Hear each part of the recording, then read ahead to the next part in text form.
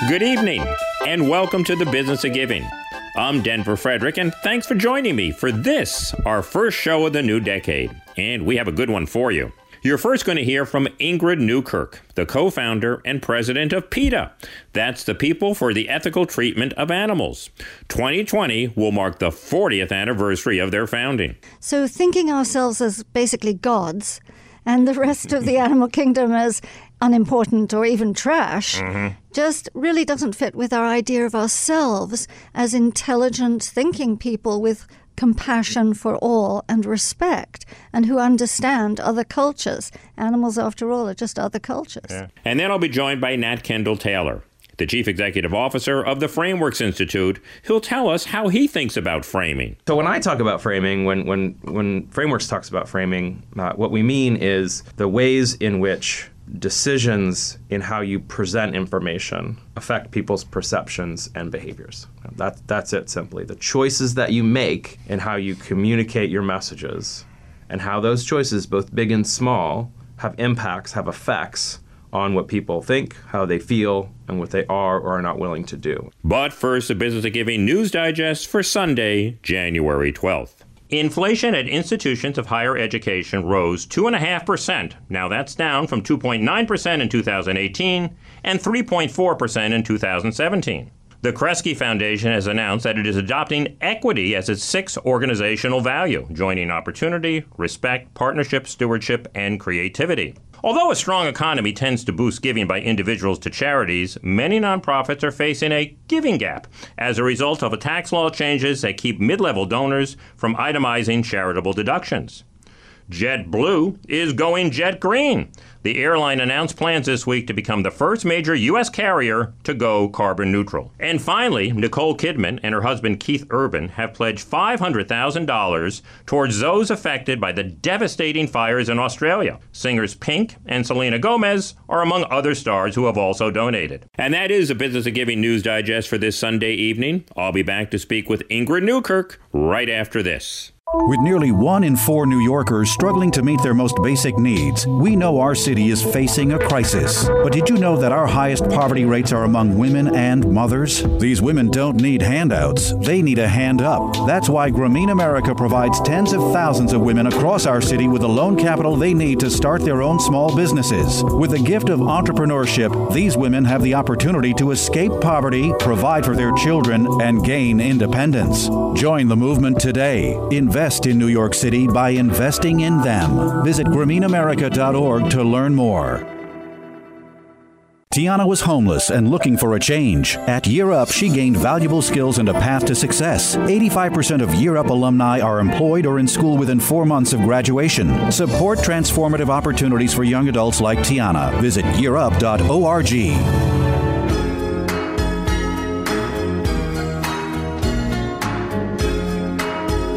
Follow the Business of Giving on Twitter at BizOfGive and at Facebook.com/BusinessOfGiving. And now back to the Business of Giving with your host, Denver Frederick, on AM 970, The Answer. People for the Ethical Treatment of Animals, commonly known as PETA, will turn 40 years old this year. It is the largest animal rights group in the world, and its slogan is, "Animals are not ours to eat, wear, experiment on, use for entertainment, or abuse in any other way." And it's a pleasure to have with us this evening the co-founder and president of PETA, Ingrid Newkirk, who has just come out with a new book titled Animal Kind: Remarkable Discoveries About Animals and Revolutionary New Ways to Show Them Compassion. Good evening, Ingrid, and welcome to the Business of Giving. Thank you, Denver. Delighted to be here. Speak about your underlying philosophy, the underlying philosophy of the organization that drives all of this work. Well, I grew up, like most people, caring about animals, which meant you never beat the dog or starve the horse. And that was basically what it meant. And I read a book by Peter Singer called Animal Liberation, which is often called the Bible of the animal rights movement. And it changed my way of thinking. In his book, he says that perhaps you shouldn't just be kind to animals. You should consider them as other nations or other tribes, that they're just forms of life like our own, you may look different, but everyone has a beating heart. Everyone has emotions. They think. And so perhaps they're not ours to use at all. It's not that you would have a longer chain or a bigger cage. It's that perhaps they should just be left in peace. They're not ours to make into hamburgers and handbags and coats and so on. Yeah. And PETA has challenged the idea of human supremacy in the animal world, correct? We have indeed. I grew up in the women's rights movement, and the gay rights movement came after that. And the premise has always been that we shouldn't be looking for our differences. We should be looking at our similarities, and we should have great compassion for everyone, even if they don't exactly fit the mold of ourselves. And so the same is true. The same principle applies. If racism is wrong, if sexism is wrong, human domination of any living being is wrong. So thinking ourselves as basically gods and the rest of the animal kingdom as unimportant or even trash just really doesn't fit with our idea of ourselves as intelligent thinking people with compassion for all and respect, and who understand other cultures. Animals, after all, are just other cultures. Yeah. Notwithstanding Peter Singer's book, you were on your way to become a stockbroker. What happened that changed the trajectory of your life and got you to start PETA? Well, I really just wanted to travel. I had traveled as a child all over, and I wanted to continue that as an adult. I was footloose and fancy-free, but I had to do something. And I've always liked mathematics. I've always liked figures. And for some reason, I thought, well, I'll go I'll study for the brokerage exam. And that's what I was doing. But in my heart, I knew I'm not a salesperson. I'm not a person who really cares that much about money. I'm sorry to say that it wouldn't have suited me. And then someone next door to me in the countryside in Maryland moved away, left all these cats behind, and I found myself taking them to the shelter. And when I got to the shelter, the conditions were so appalling, the place was so filthy, that people didn't care at all, that I saw a little notice on the bulletin board for a kennel cleaner. And so I went to the front office and said, "May I apply?" And they said, "No, you're overqualified," which is something I've never understood. How can anyone be overqualified for anything? You can be underqualified, but you really can't be overqualified. And so I fought for that job and I got it. And I ended up helping reform that facility. And that was the start of my journey into animal welfare, animal protection, animal legislation, and ultimately animal rights. Well, it's been an incredible journey. Let's talk about some of this work. I think many listeners might be most familiar with PETA through your campaigns against wearing fur. What were some of the milestones of that effort? And by and large, how did wearing fur become socially unacceptable? Well, we started 40 years ago. Yeah. And back then, fur was incredibly desirable. A little girl growing up would try on her mother's or her grandmother's coat, You're right. sometimes with foxtails and, artificial eyes on the fox's heads, all sorts of things. No one thought about it. And then someone came up with a videotape, I think it was from Canada, of animals being caught in steel traps and absolutely bug-eyed petrified. And we decided we would try to get all the groups together to do a mailing to people, anyone we could find, and show them the photographs from this. It wasn't a video back then, it was a film. Show them stills from this film.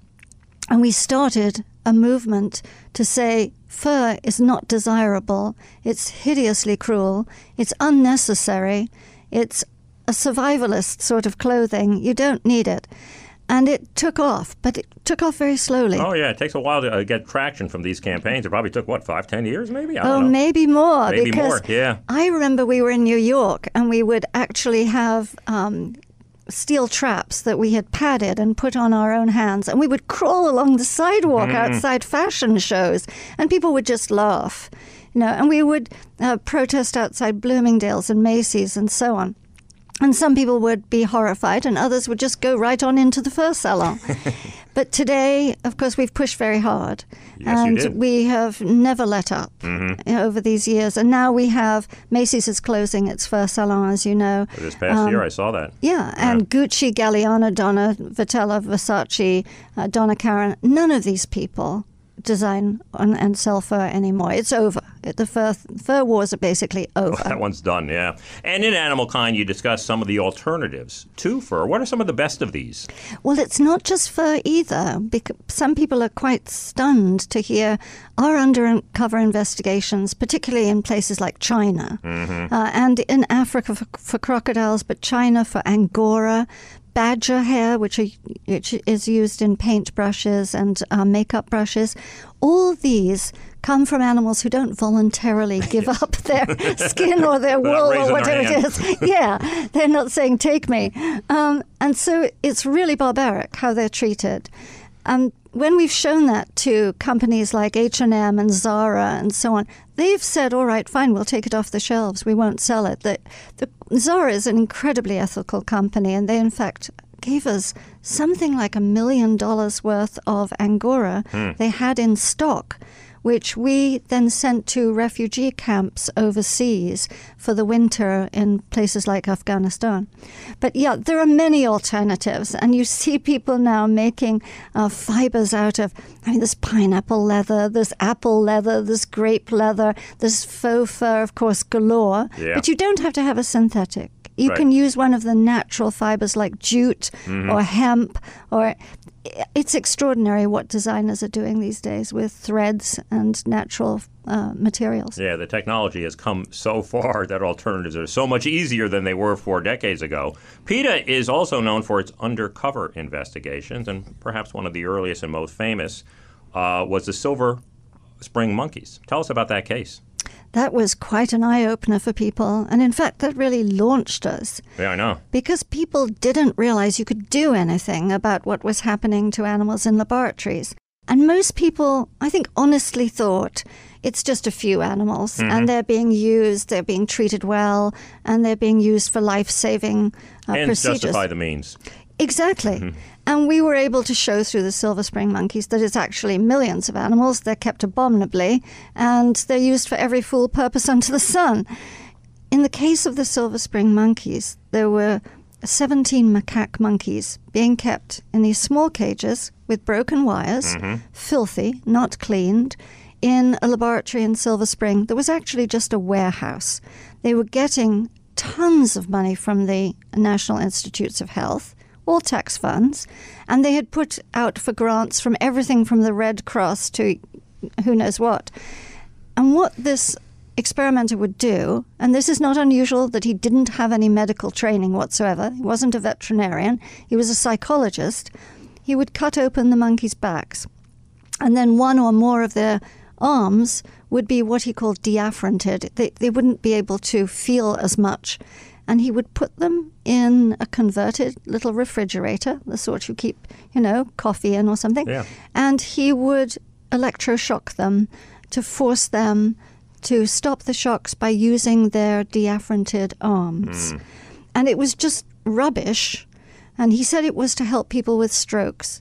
And of course, we went to medical authorities and stroke organizations, and they said, rubbish.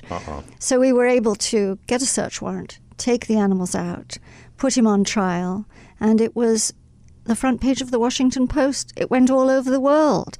And suddenly we had sacks and sacks of mail and people saying those magic words, which are, how can we help? Yeah, that's And beautiful. we said, let's tell you how we can help. We were ready for that question. And now they're using synthetic frogs in biology class, correct? We just paid $150,000 to make what's called a syn frog, S-Y-N frog. And I've actually used it. It's fascinating. It has a membrane, a skin that you can cut up, and its organs are inside. You can take them out with forceps, just as you would with a real frog. And of course, not only is it cruel to frogs to use a real frog, it's a stupid old-fashioned lesson. Little boys like to dangle the frog's innards in front of the little girls. Don't need it. Formaldehyde is used with a real frog. Don't need it with this synthetic frog. And so children today, can be more effective. They can learn much easier, and you don't need the frog. So we're coming away from that. That's great. Let's go to sports and entertainment now. We all know about Barnum and Bailey, Ringling Brothers Circus. That is no longer the case. But I want to ask you about two other sports. One is the Iditarod, and that is a sled race for dogs in Alaska. And the other is horse racing. How do those campaigns stand at the moment? Well, the Iditarod has got to go. I mean, this was started years and years ago for a good purpose, which was to bring medicine from one place in Alaska to another. And then it became a sort of sport, and now we have big purses offered to the winners. But so many dogs die. They die falling into crevasses. They die of pneumonia. That's the most common thing. They have respiratory problems. Many of them are in awful shape during the race. They have veterinarians along the way to take some out. But we did an undercover investigation, and we went to some of the kennels of even top winning Iditarod champs and found the way they keep their dogs when they're not racing, which is out staked in the ground by the cold ice, by the sea even, 30 degrees below zero, chained out with just a piece of wood, a box, basically, to get no bedding, on the ice, turning in circles for their whole lives. And then those, of course, who don't make it in the race are just disposed of. So the Iditarod is a terrible throwback to a time when nobody realized who a dog is, that a dog is a social pack animal, that they don't want to be deprived of proper food, that they need veterinary care, and all these things. So the Iditarod has got to go. And unfortunately, some sports person has just picked it up and wants to make it bigger than it is. And it should be fading out. But on the other hand, Coca-Cola has pulled their sponsorship from it. So indeed. It's going both ways. Yeah, and many people have too. Jim Beam, for example. I think as soon as you point out to the major companies that this is really a stain on their reputation, it's nothing to be proud of. It's nothing they want their banner put on, that many of them do withdraw. Yeah. And in horse racing, I guess so much attention has come from Santa Anita, where so many horses have had to be put down. Where do you stand with that campaign? Well, we've been very busy. We work behind the scenes with a lot of the racetrack owners to appeal to them to please at least implement reforms. And that's things like not using the whip, getting a proper track surface. Not, and this is the big one, making sure that those horses are not running on drugs. And unfortunately, legal drugs and illegal drugs are rampant in the industry. I mean, we've seen it in other sports. But of course, in horse racing, it's very much hidden because the horses are not going to say anything and they're not going to tell on the other horses. But we have done undercover investigations. We've shown drugs like Lasix being given to the horses when they don't have a problem, but simply as performance enhancers. And so horse racing is a dirty business. There's no question about it. We actually have a lawsuit now where we are helping a bettor, of all people, who placed a bet on a horse and lost. But afterwards it was determined that the winner of the race was drugged up. So, of course, bettors don't know where they stand either. Let's turn to meat. And PETA has been at the forefront of the vegan movement. You have your starter kits. I think you sent out 300,000 or so just last year. And more people are going to a plant-based diet. And this is particularly true among Gen Zers that I've been able to observe. Do you plan on continuing to inform and educate and get people to try vegan to see how they like it? Or do you think it might be a bit more forceful, as you have been in some of your other campaigns? Well, we're a mixed bag. I think you've hit the nail on the head. We give out free food samples, and particularly to the young, as you say. A lot of people are changing in the older bracket because they are worried about heart disease and cancer.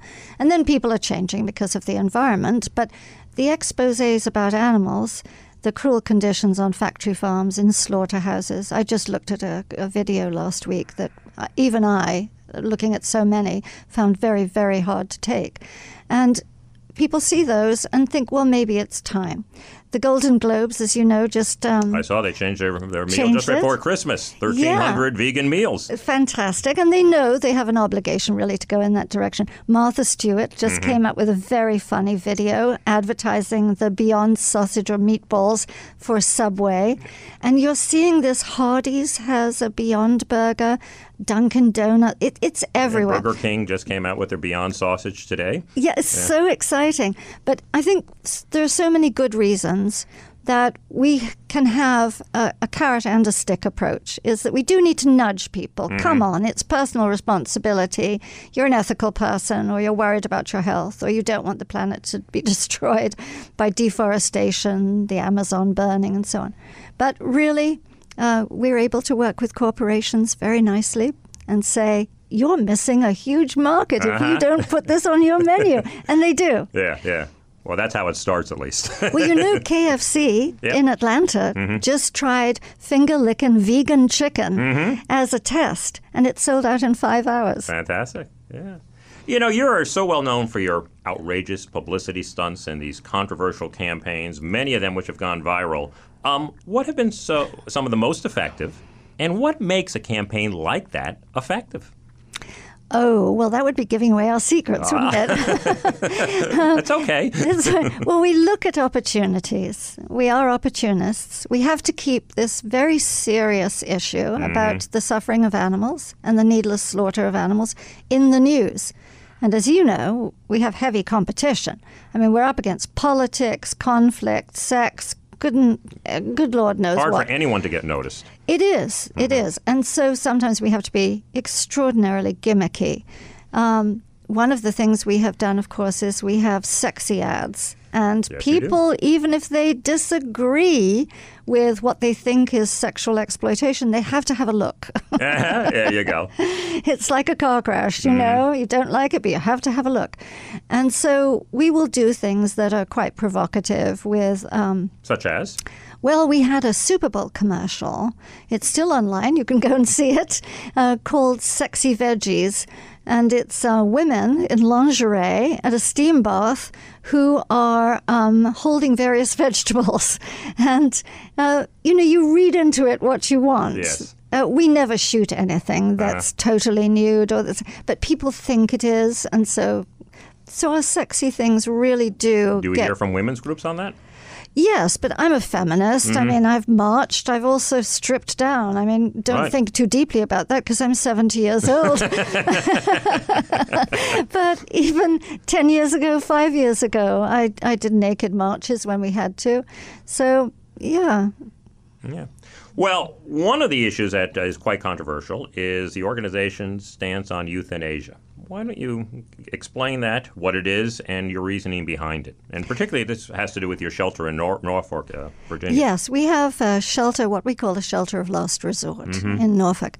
And what is happening these days, the buzz phrase is no kill. And it does sound, I mean, who wants to kill animals? So all these shelters know that they will get more funds and more attention and more sympathy if they are no kill. But what that is doing is a terrible thing. To become no-kill in a society where animals are thrown away, where there are still puppy mills, where animals are still breeding and pet shops are still selling them, means that when someone has an aged animal or an animal who's very aggressive and can't be placed, these shelters won't take them. So the doors are closed. These no-kill shelters also, by and large, they restrict their hours. So a working stiff who has an animal they can't afford, maybe they're unemployed, who knows what, they can't afford to take to a veterinarian, and they've got to keep going to work, because a vet may charge $200 for a euthanasia. Will come to us. We charge nothing. We're open 24 hours a day, 365 days a week, and we will take in all comers. So the cute and fluffy ones usually go to the no-kill, or we refer them there, and they refer to us, the dregs, if you will, the poor broken ones, the ones who've been hit by a car no one can afford, the ones who have cancer. On our website, we have a video of our field workers and our shelter, and I challenge anyone who criticizes us for euthanizing, watch that video and then tell me what you think. Because if we won't take them in, no one will. And really they need that final courtesy, that love, being held, being looked after in their final moments, and a painless exit from a world that doesn't want them or a world that they've finished with. Yeah, that's tough stuff. Talk a little bit about language. There's a lot of animalistic idioms out there that you're trying to get out of the vernacular, like there's more than one way to skin a cat. And also pets. You don't like the idea of people calling their animal companions pets. Speak about all of that. Well, it's not exactly the most vigorous campaign, but it certainly is something we think is important. Yeah. Because language is important. You're absolutely right. And if you look back at, no one can say the N-word anymore. That's marvelous. There are people who want to say it. They know they can't. And that's progress. In the old women's movement, when we used to march and be called bra burners and what have you, it was, sweetie, will you bring me the coffee? And wolf whistling and calling women chicks and so on. It's part of a little bit of a debasement that if you put into language things like there's more than one way to skin a cat, even take the bull by the horns, which is, bullfighting and these bull wrestling things. It becomes something normal, and we want to get away with that. So we say, take the rose by the thorns, and feed a bird. What is it? Feed a bird 2 scones, or whatever it is. Kill 2 birds with 1 stone is one. Yes, is feed 2 birds with 1 scone. So we have a little dictionary of idioms, so you can choose one that doesn't disrespect animals. And it's fun, but it's also got a good solid point behind it. Those must be fun brainstorming sessions down at your office as you're coming up with the replacement idioms. You were once regarded as an extremist fringe group, radical voice, and now with all the progress that has been made, PETA is in a little bit of danger of becoming mainstream. How does an organization keep its edge and face that complacency that can come about? Don't I know it?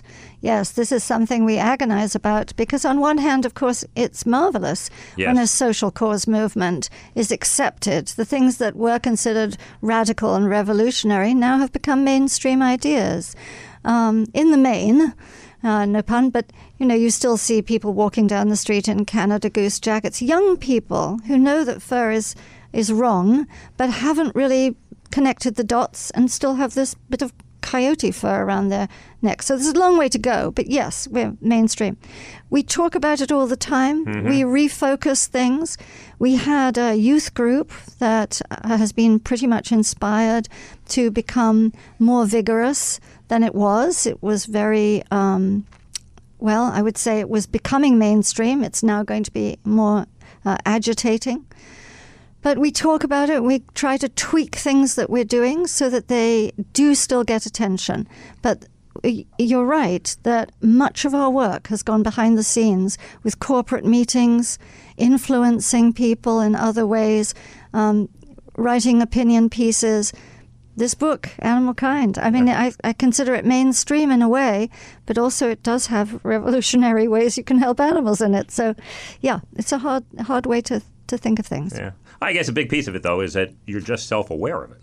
And doing that, you stay focused on it to try to keep that edge. And it happens with so many organizations, they don't realize that they've become a little blunt, and you're certainly aware of it. Let's talk about Animal Kind, which you co-authored with Gene Stone. And in it, you talk about animals' intricate emotions, the way they communicate, their intelligence, their empathy, and so on. Share with us some of the revelations. Well, I thought I knew a lot about animals, but in researching for this book, I found out some extraordinary things that I didn't know.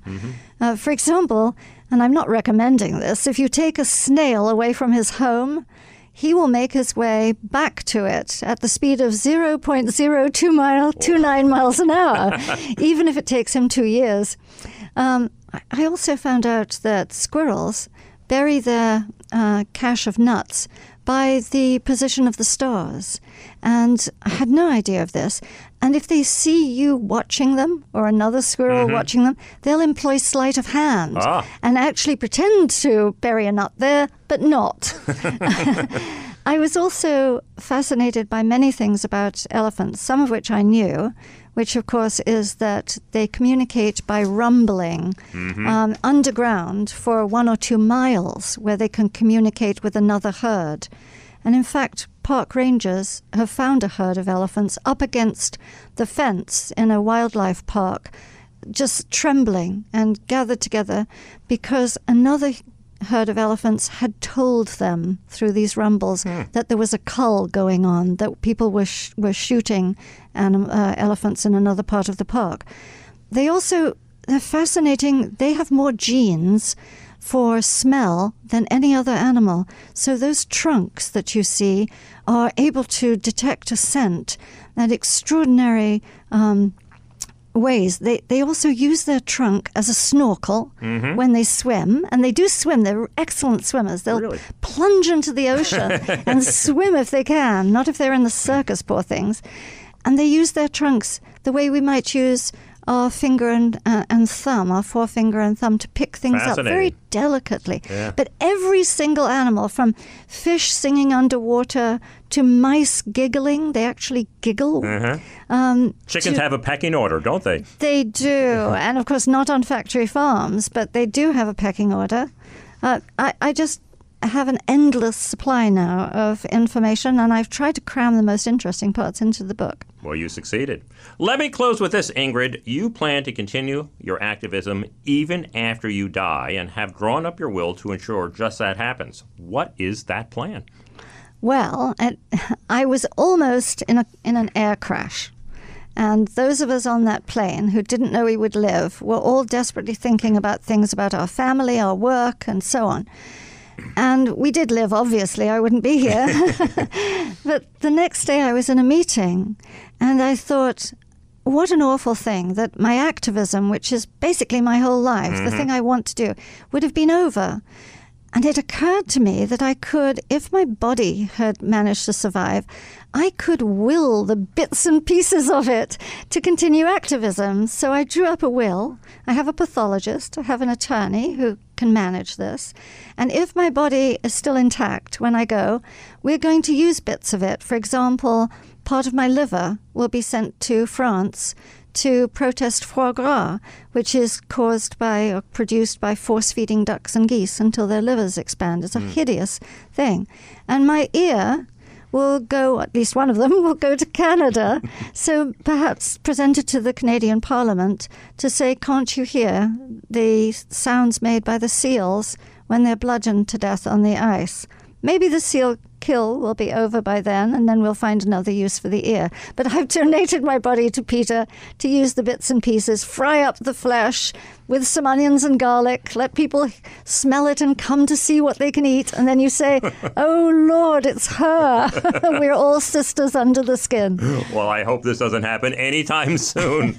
Well, Ingrid Newkirk, the co-founder and president of PETA, People for the Ethical Treatment of Animals, and the co-author of Animal Kind, remarkable discoveries about animals and revolutionary new ways to show them compassion. I want to thank you so much for being here this evening.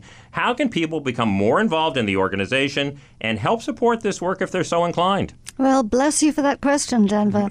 We have, of course, websites and Twitter accounts, PETA.org, and we want to help people make change. So if someone has a child in school or they're a teacher, they'd like alternatives to dissection, resources are on the web. Our videos, happy ones, funny ones, very sad ones, are there to put on your social media account. We have lists of cruelty-free clothing choices, lists of wonderful vegan foods, recipes, cookbooks. Anything you want, we have. We'll even mentor you. So please come and join us, because we can't have a kind world unless everyone gets involved, or a lot of people get involved at least. Well, thanks, Ingrid. It was a real pleasure to have you on the program. Thank you. I'll be back with more of The Business of Giving right after this. Recruit the best talent. Explore the untapped pool of 24 million productive Americans with disabilities. The National Organization on Disability is the leading partner to help companies succeed in disability employment. Learn more at NOD.org.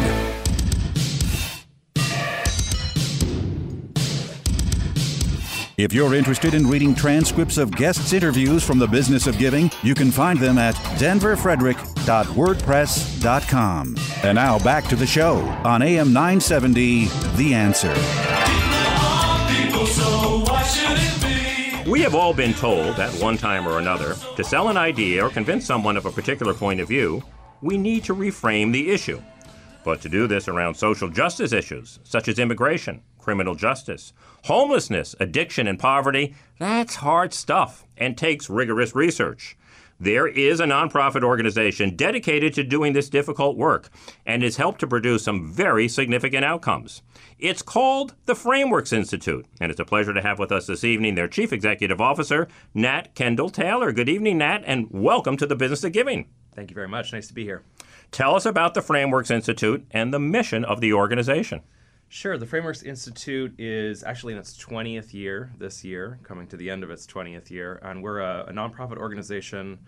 We describe ourselves as a social science communications think tank. That's a mouthful and kind of ironic given that we do communications and struggle to come up with a short, concise, awesome way of talking about what we do.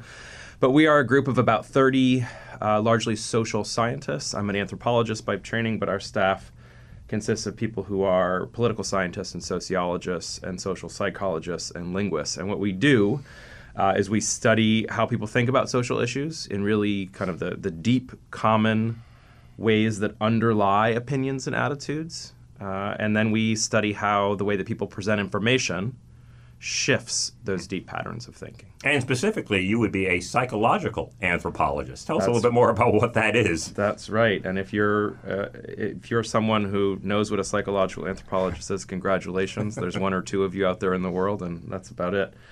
And my parents are not part of that one or two. What do you do?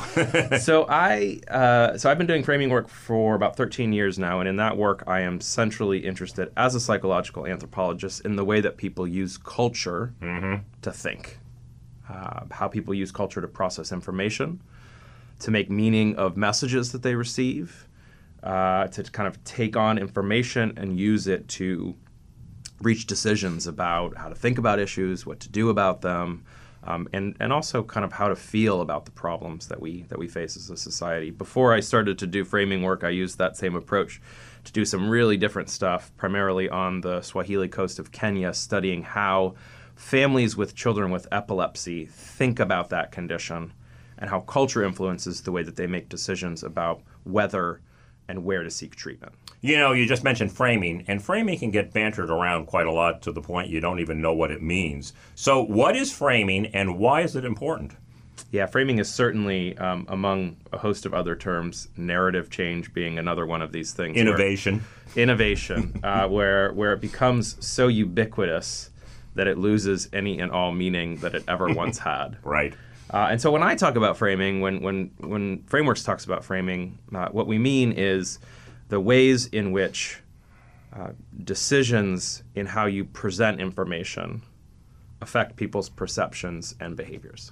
That's it, simply. The choices that you make in how you communicate your messages and how those choices, both big and small, have impacts, have effects on what people think, how they feel, and what they are or are not willing to do. And sometimes those are kind of the big obvious choices about whether you frame messages in terms of innovation or responsible management or fairness or success. And sometimes they're really small choices that you make in terms of, for example, how you use pronouns on the issue of immigration, for example, whether you say us and them, they and those, or whether you say we and ours are really significant choices when it comes to a lot of the issues, the social justice issues that we work on. Very interesting. How do you think about communications? What is your mindset? Are you trying to maybe target a particular audience, or is it broader than that? Do you have a time frame in mind? Tell us how you're thinking about all that. Yeah, so one of the ironies about me doing work on communications is that not trained in communications. I have what I think is probably a pretty different, sometimes that's good different, not all the times different, way of thinking about communication. So I'm centrally interested, as you could imagine, being an anthropologist, I'm interested in culture. Yeah. I'm interested in how the way that we talk, the choices that we make in the way that we talk, and how those choices kind of persistently and consistently advanced into the public conversation can actually shift culture and change how we think about issues. That is my central preoccupation. I'm less interested with audience segmentation, fundraising, electoral communications. I'm really interested in how the way that we talk and talking in different ways, when a lot of people start to talk in different ways, how those changes can actually shift how we think and behave as a culture. And I'm interested less so in terms of kind of product communication, and I'm interested in social issue communication. Yeah. Well, you have a longer view. Yeah. I mean, most people are trying to have a message and get a donation or have somebody do something, but you're really looking for that tectonic plates and shifting that in the culture. And I think that's a frustrating thing sometimes. I think a lot of times when people approach someone who works in communications, they are looking for that more immediate, instant results. Yeah, I say this, you do that. Exactly. Done. Yeah. And I think it's a frustration for some, our staff included, myself included, sometimes, that the work that we do on communications is not lickety split. It's not a 6-month-long advertising campaign that has a wicked awesome bumper sticker that makes change, turn on a dime. It's the long kind of social movement perspective. So often when people communicate a message advocating to change a behavior or promote a positive social change, it not only doesn't work, sometimes it can have exactly the opposite effect. Can you give us an example where this has happened? Yeah, unfortunately, the examples abound on this, and it's almost every issue. So I've worked on 40 social issues over the last 13 years, and almost every one has this, what we call, or what the field calls, either a backfire or a boomerang effect. You think you're saying one thing, and it's heard, and when it's heard, it sends people in a very different direction. And so, one of my favorites is on the issue of early childhood and early childhood development, where Frameworks has done a lot of work over its 20-year history. We have tested this frame that the field uses less now, but 5-10 years ago used quite extensively around vulnerability, right? So the idea is that if I can make you see how vulnerable young children are, you will, run tripping over your feet to support the policies and the resource allocations for which I'm advocating. And we have found, and other people have found consistently, that while at some level that makes logical sense, when you actually frame issues of early childhood in terms of vulnerability, it depresses people's support for those policies. It makes the issues seem like less of a salient social issue. So, and when you see this work empirically, when you see this in research, you realize really powerfully with kind of this hand to your head, moment where the field has been investing in this strategy for a long time without evidence or data, kind of based on gut or guesswork, and with good intentions. Oh, sure. But in so doing are advancing a frame that not only wastes their very valuable communications, real estate, and resources, but uses those limited resources in a way that work against the very goals that they have. Nothing would have been better. Nothing would have been better. Yeah, that's exactly right. One of the most frequently cited examples of changing a framework to achieve a desired outcome would be the Campaign for Marriage Equality. Tell us how it was originally positioned, and then how that frame changed, which ultimately changed people's mind about the issue. Yeah, so the first thing to say is that I have a little imposter syndrome going on right now. I certainly know about this example. It is, as you're saying, kind of the canonical, seminal example of a frame change, but I also want to be very clear that this is not work that I worked on or that Frameworks worked on. There were some very committed communications researchers who I know who did this work, and I don't want to seem like I'm claiming credit for work that I wasn't involved with. But the reason why it's used as such a kind of hallmark example is it's a great example of a frame change, right? Yeah. So for a long time, the field had been advancing kind of a rights-based legal frame for marriage equality, that that individuals across the board deserve to have the legal right to marry, and that was not an effective frame, as people well know. That advancing that frame and being disciplined in it did not lead to the changes that advocates and people working on that issue sought. And it was actually through communications research, extended communications research, ongoing communications research, that people in that movement found an alternative frame. And it was not one that evoked kind of a call for equal rights, but it was an evocation of love and caring and the kinds of feelings that we all have and value in the relationships that we have. And so once the field found evidence that that was kind of a game changer, the really important thing is how disciplined and consistent the shift was. So people got on that page, and they got on the same page, and they advanced that frame once they had found it and found it to be powerful in a coherent, in a kind of a collaborative and a consistent and persistent way that has led to some shifts in understanding that issue. Now, I think the jury is still out as to whether those changes that have been, those positive changes, those gains that have been achieved on the issue of marriage equality are really translating into other areas of the issue that really matter. But I'm optimistic about that. And it is a great example where people were talking in one way, it wasn't working. The frame shifted. It shifted thinking and kind of unlocked the ability to achieve policy change, which then is now feeding back and shaping culture and how people think. And it did happen, relatively speaking, pretty quickly after that frame change occurred. Since the beginning of time, we have been trying to get kids to stop smoking with very, very limited success. And over the last 10, 20 years, I mean, it has dropped precipitously. Was there a frame change there that helped that to occur? So you've just asked about the two kind of nicest, cleanest, most awesome examples of where you started, which is why ambiguous in a minute.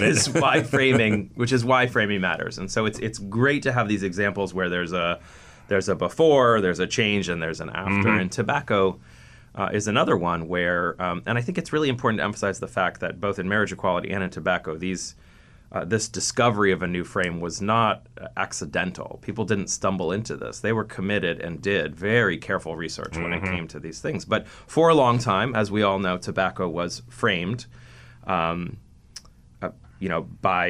tobacco and, ironically, by advocates as an individual vice. And framed in that way, responsibility accrues or is attributed to individuals. If it's an individual vice, then it's your responsibility to stop and do the things that you should. And the frame change that occurred was the shift from individual vice to defective product. And once that changed, and you can start to see it, you start to see it in your own mind, that once you start seeing tobacco as a defective product rather than an individual vice, there's a shift in how you attribute responsibility, right? So it goes from you as a smoker being responsible to the industry being responsible. And the key is that once that change happens, a whole bunch of solutions that don't make sense when you're thinking about it as an individual vice start to make sense when you see it as a defective product. So regulation is entirely appropriate when you're dealing with a defective product, but misses the mark when it's framed as an individual vice. So that change in framing shifts responsibility and, again,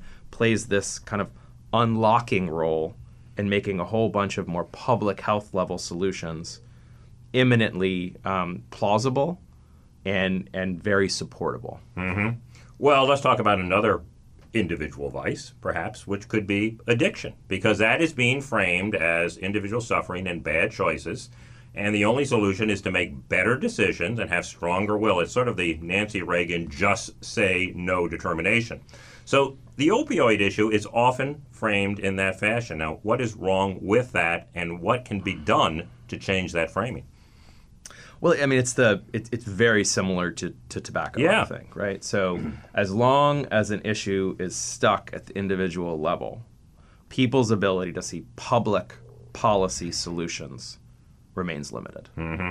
Addiction in general, but the kind of specific issue of opioid addiction more specifically, has been plagued by this sense of kind of individual will, responsibility, choice, discipline. Now, in part, it's so hard to shift those because they are such foundational ways of thinking in our culture, right? So bootstraps, John Wayne, Jay-Z-ism, however you want to say it, is a core tenet of American culture, has always been, and I think will always be.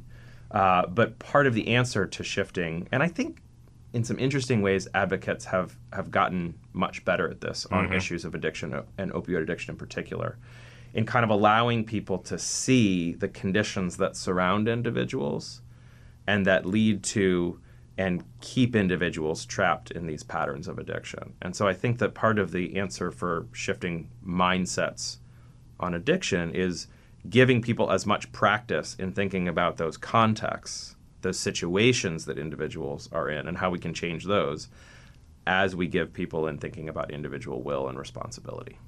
Let me ask you about a broad issue, and it's one that drives me crazy, and I'm sure a lot of other people as well, and that is getting support to pass preventative, social, and environmental policies to make people safer, make people healthier. We'll spend a ton of money after the disaster occurs, but to do something up front, how do you change people's mind and opinion on that? Well, you've got your finger on it, which is it is really hard to get people pumped to go out and do a lot of work and spend a lot of money so that you see nothing. As a result. Right? Yes. So that conceptually is an incredibly sticky wicket. That's a really hard thing to frame for people. And there's a whole bunch of psychological reasons and cultural reasons why that is. So there's delay discounting, the fact that we always value the here and now more than the later. Right. There's cultural reasons why that's so difficult to get people to realize. But so this is something that I talk about a lot, and I think is, in terms of the field of communications, is actually quite under-researched and underfunded. There isn't a good body of research. There's starting to be, but there is not yet a good body of research that looks at how to crack that conundrum of prevention.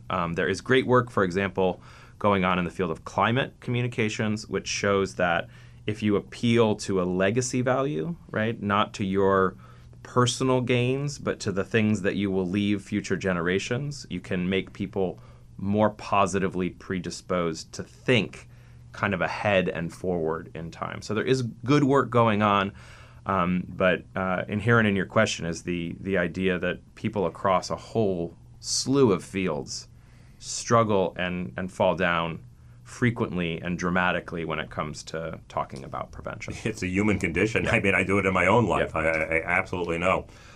Nat, how do you go about doing this work? I mean, doing the research, getting the data on an issue, coming out the other end. I mean, what goes into the whole operation of this?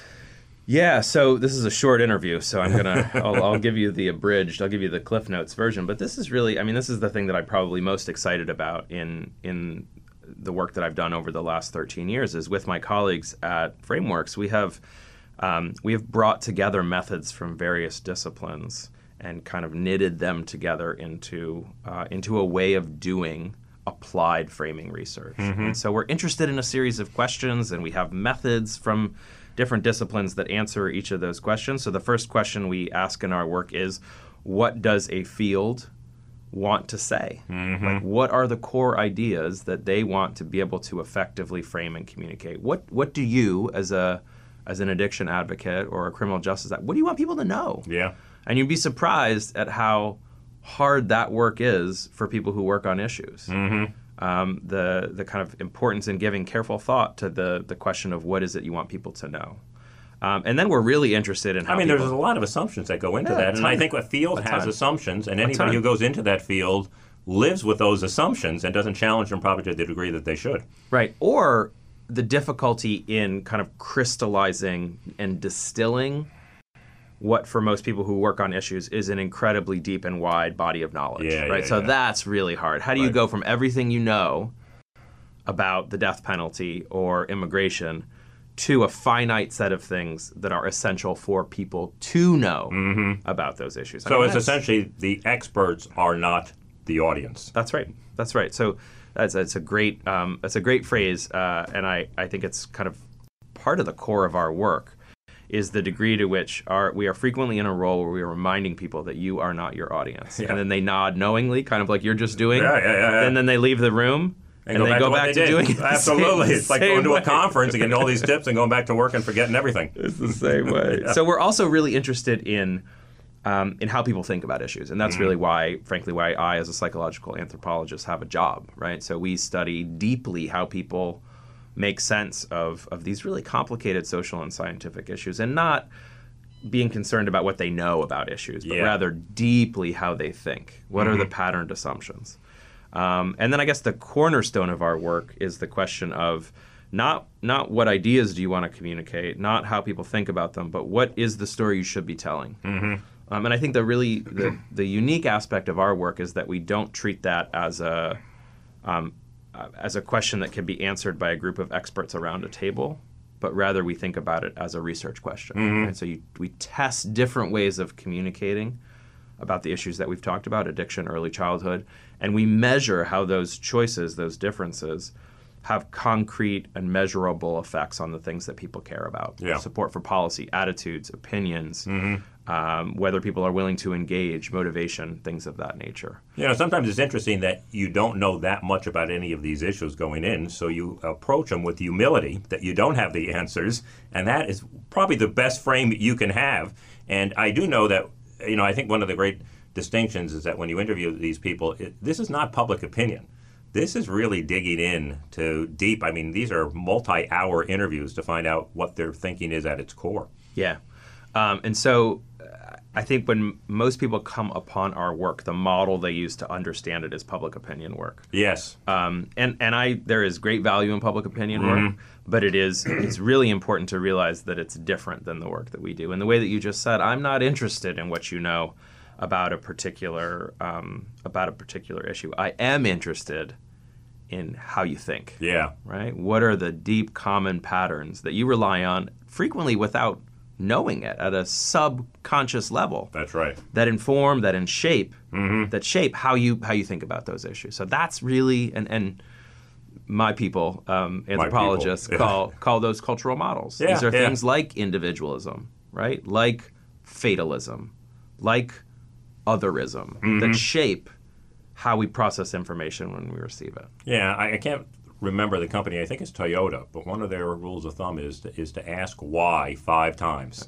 So when people give you something and just ask why or why and why, you start digging in really deep, and they don't sometimes know why, but then what they almost discover for themselves that, this is who I am. Yeah. So you said 5 times in a 2 to 2.5 hour interview where we're asking people to talk and think and explain and narrate an issue. We ask why more than 5 times. Yeah, I mean, we ask why for 2.5 hours, basically, right? Yeah. And so we're getting people to tell us stories, to explain how things work, to provide examples, and it's in the provision of those examples, the telling of those stories, that you start to see these threads become apparent in how they're thinking. Let me close with this, Nat. What have you learned from all this work about how people think? What do you know about that, which I don't know, and you could share with me? Yeah, I mean, I'm glad to say that I've learned quite a bit that I didn't know 13 years ago, and it's been an incredibly fortunate position for a psychological anthropologist to be in, having studied so many issues across so much time. And I think the thing that I'm left with, which feels really powerful and important right now, given our preoccupation with polarization and how different we are, is how similar we are. Right? The degree to which there are these common, deep understandings that largely are shared across groups we are told are different. Yeah. And I think there is incredible optimism and power in realizing the ways that we draw on similar ways of making sense of our world, the people in it, and the actions that are necessary to improve it. So I have some energy and some optimism around the fact that we are, in terms of the work that I have done, not as different as we are led to believe. Well, that's a great final insight. Nat Kendall Taylor, the CEO of the Frameworks Institute, I want to thank you so much for being here this evening. Tell us about the information you have on your website and how organizations can get in touch with you if they're thinking about their own communication strategy. Great, and thank you for having me, Denver. This was a fun interview. If people are interested in finding out more about the work that we do and who we are, all of our studies are free and publicly available. That's both the good news and the bad news. All of our studies are free and publicly available on our website, which is www.frameworksinstitute.org. And I'd encourage you to go on, check it out, and shoot us an email if you've got any questions. Well, thanks, Nat. It was a real pleasure to have you on the show. Thank you very much. I'll be back with more of The Business of Giving right after this. And that is this week's show. Next week, my guest will be Rajiv Shah, the president of the Rockefeller Foundation. So I hope you can be here for that. Thanks for listening. Have a great week. And do return next Sunday evening for The Business of Giving. The preceding program is paid for by the friends and partners of The Business of Giving.